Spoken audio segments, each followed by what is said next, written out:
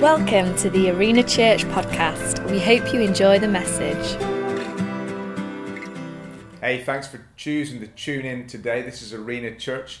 My name is Tim and I'm one of the campus pastors along with my wife Helen at the Ilkeston campus of Arena. So thank you for coming on board and clicking on the link today to watch this. We're in a series in a summer of Galatia, a letter that Paul wrote to the church of Galatia. And we're starting off with a good title today. There's only one gospel. What does that mean? Well, we know what one means, uniqueness. You know, we all know what an original copy of something can be. It can be, I don't know, a guitar or a piece of artwork or whatever. There's only one original. There might be copies that don't quite match up to that, but there's only one original. And that's the same for this message. There's only one gospel. And the Apostle Paul, who's responsible for probably about maybe 20 to 25% of the New Testament, quite a big deal in the Bible, is writing to the church of Galatia, which is based in the central of Turkey. And he's not a happy bunny. He is not a happy person. And he's making that clear, ready from the outset in chapter 1 here, starting at verse 6. So the passage today is Galatians 1, and it's verses 6 to 10, and it says this. It says, I am astonished. This is Paul talking. I am astonished. Some versions say marvel. Others versions say that I can't believe it. It's just not right. Shocked even. You know, Paul is astonished that you are so quickly, the church of Galatia, are so quickly deserting the one who called you to live in the grace of Christ and are turning to a different gospel, which is really no gospel at all. Evidently, some people are throwing you into confusion, are trying to pervert the gospel of Christ. But even if we or an angel from heaven should preach a gospel other than the one we preach to you, let them be under God's curse. As we've already said, so now I say again, if anybody is preaching to you a gospel other than the one that you accepted, let them be under God's curse. Am I now trying to win the approval of human beings, Paul says, or of God? Or am I trying to please people?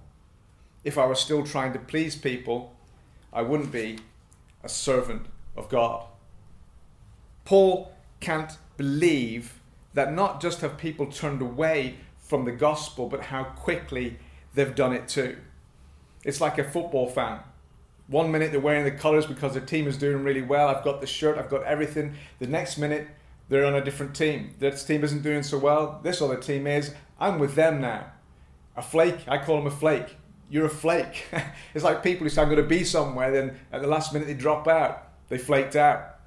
But normally Paul's tradition when he's writing his letters to the churches around the different areas that he's been ministering to, he starts out with pleasantries. He starts out with things about how are you doing? I'm thanking God. Let me give you an example of that. Romans 1 verse 8 says, first I thank my God through Jesus Christ for all of you. I'm thankfully starting out in that realm already. 1 Corinthians 1 verse 4 says, I always thank my God for you because of his grace given to you in Christ Jesus. Philippians 1 verse 3 says, I thank my God every time I remember you. There's a theme here. I'm thankful. I'm just excited. I'm just with you guys in all of this. But Paul needs to get straight down to business here. We know what that means, getting straight down to business. Perhaps you've been in a situation where somebody hasn't given you the good to see you. They've gone, hey, listen, and you know, whoa, it's straight on here. And that's what Paul's doing here. He's skipped the pleasantries. He's getting down to the serious matters. Paul can't believe that they've turned so quickly. From what though?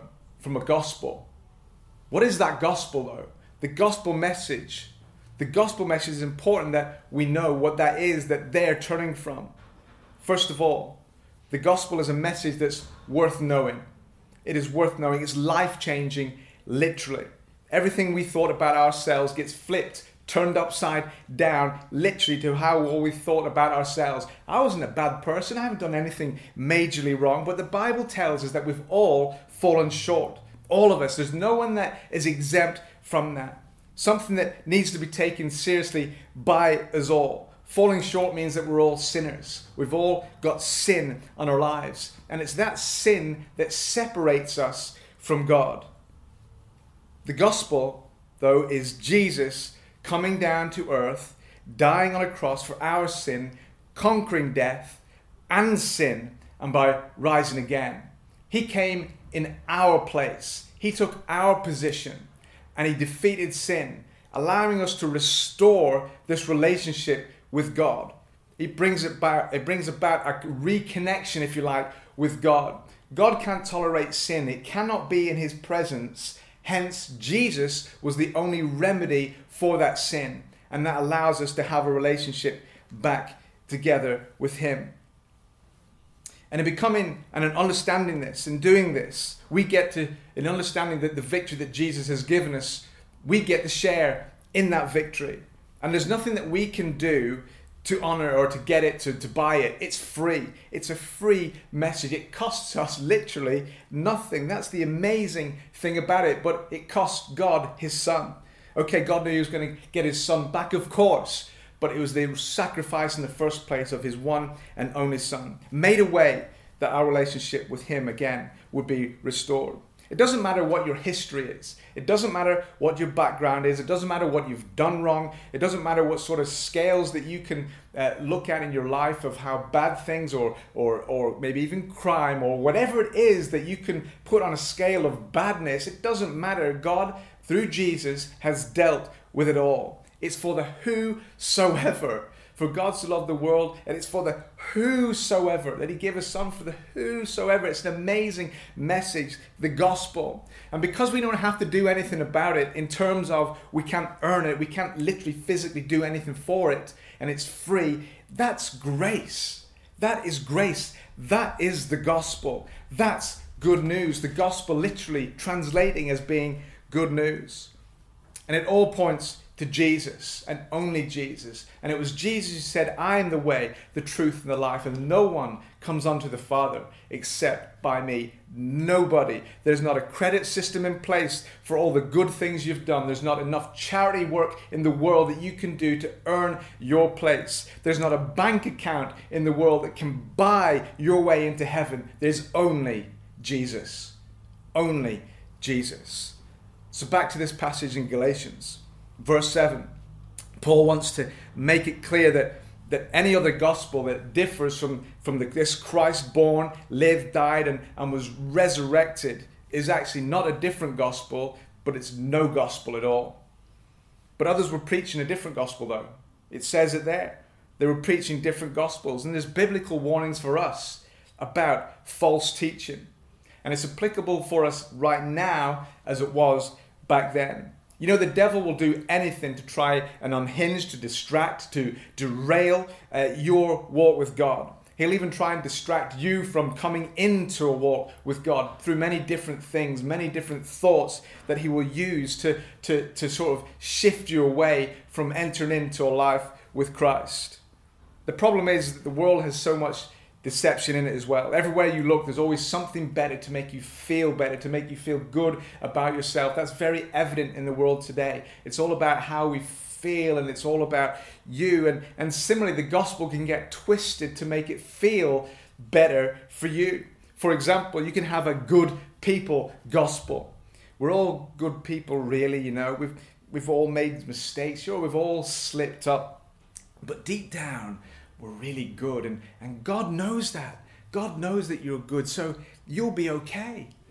The problem is that Psalm 14 verse 3 says, all have turned away, all have become corrupt. There is no one who does good, not even one. No one. Or a be true to yourself gospel.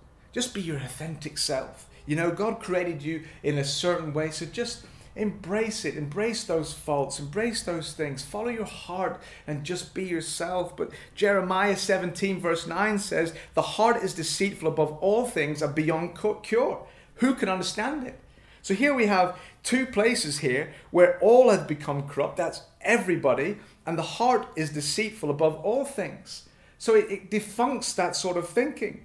There's prosperity gospel. And just to be clear, Arena Church is not a prosperity gospel preaching church. But it says in the prosperity gospel that there's a promise of health, wealth, and happiness. All your troubles are taken away, if you like. You know, because you've stepped into a life of Christ. That means Everything's taken care of. You don't have to worry about a thing. But then Mark 8 verse 34 says, whoever wants to be my disciple, this is Jesus speaking, must deny themselves and take up their cross and follow me. Oh man, take up their cross, the cross that Christ, symbolizing here what Christ was crucified on. That means that there must be some turmoil, there must be some sort of suffering, there must be some challenges along this road that I'm going to experience. It doesn't promise anything about health, wealth, or happiness. So what can that all bring? What can these messages bring? It can bring in doubt. Doubt we can all be familiar with. We can be 100% sure about certain things in our lives, and then just in an instant, doubt creeps in. Doubt creeps in. I love flying. Taking off when you're up there in the sky and landing. The whole experience, I love it. The first time I flew with my wife Helen is we were taking off, and to be fair, she's not scared of flying, but she doesn't like to take it off in the landing bit. So every time there was a noise, oh, what's that noise? Oh, what's that noise? That's the wheels going up. What's that noise? That's the flaps coming up. And what's that noise? Oh, then there were certain noises like I didn't have the answer for, but she's asking all these questions, and you're sort of like looking out the window to look at the end. The engine's okay. Doubt can creep in, can't it? Is it okay? Are we okay on the plane? Doubt can easily creep in. And there's a great example of doubt in the Bible, a guy called Doubting Thomas. You may well have heard him. And it says in the Bible that he wanted to see Jesus' wounds. He wanted to see and feel his wounds. In John 20, verse 24 to 29, it says this, now Thomas, also known as Didymus translates as a twin, so perhaps he was a twin brother, but he was one of the 12 disciples. He was not with the disciples when Jesus came. So the other disciples told him, we have seen the Lord. But he said to them, unless I see the nail marks in his hands and put my finger where the nails were, and I put my hand in his side because he was stabbed by a spear at the end, I will not believe. He wanted to see and he wanted to feel in order to believe. Here we have somebody, and this is phenomenal, who actually lived with Jesus at the time. He'd seen Jesus do many different things. He'd seen him.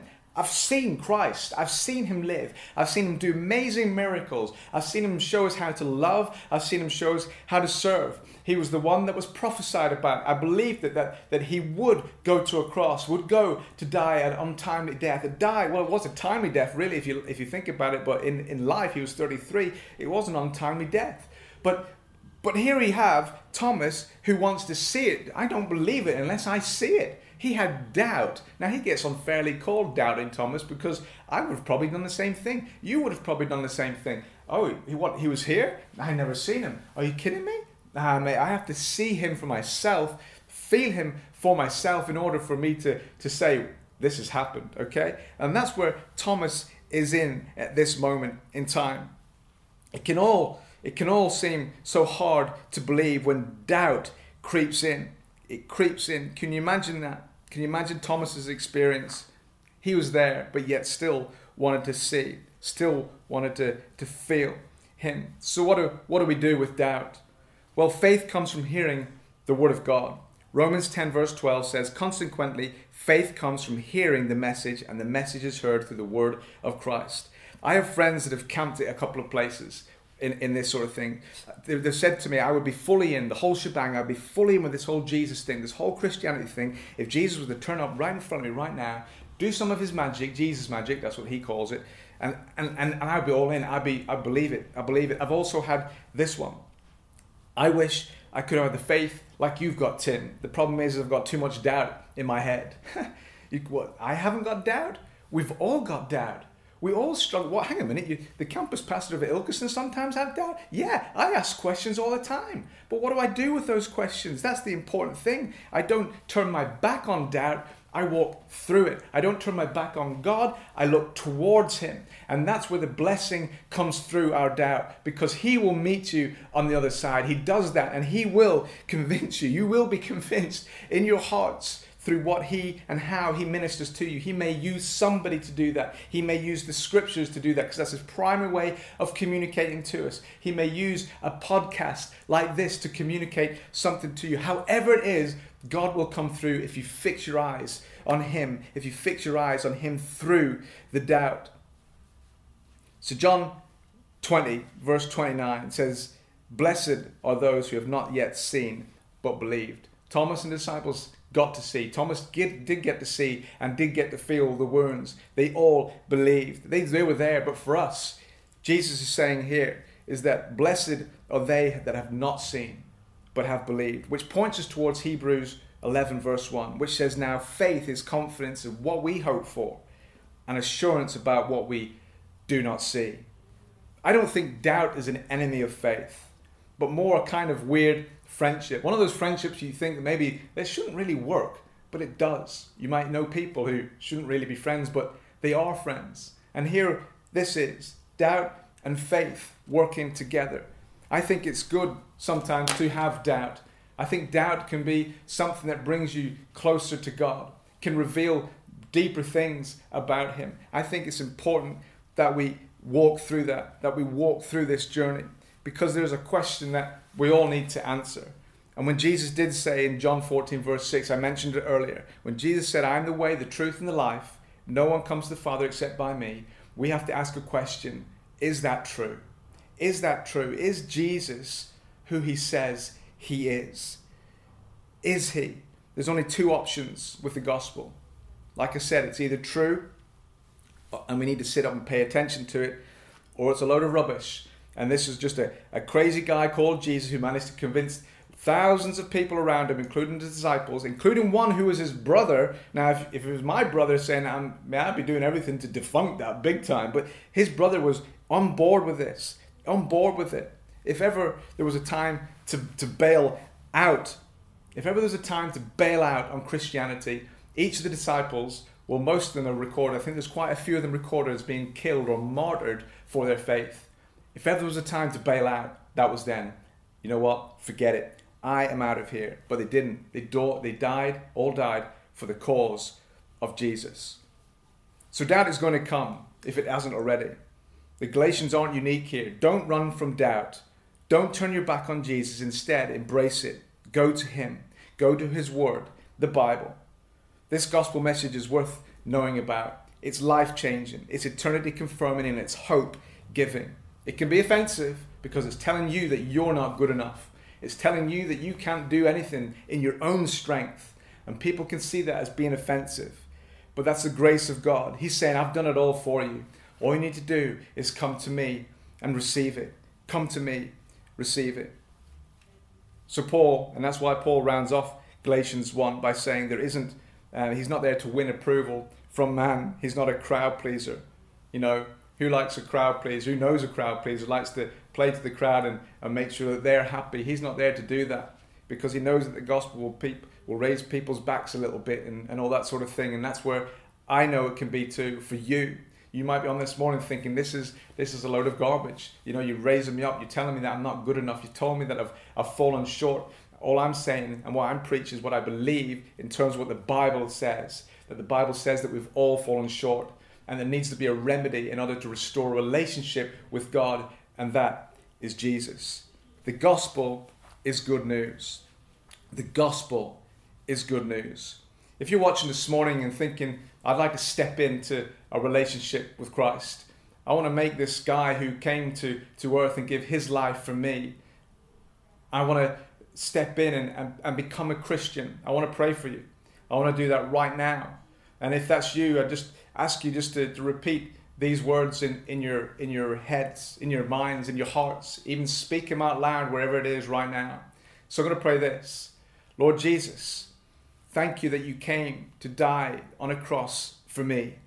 Thank you that you came and took away my sin, that you've dealt with it. No matter what I've been through, no matter what I've seen and done and chosen to do, Lord, you forgive it. You forgive me.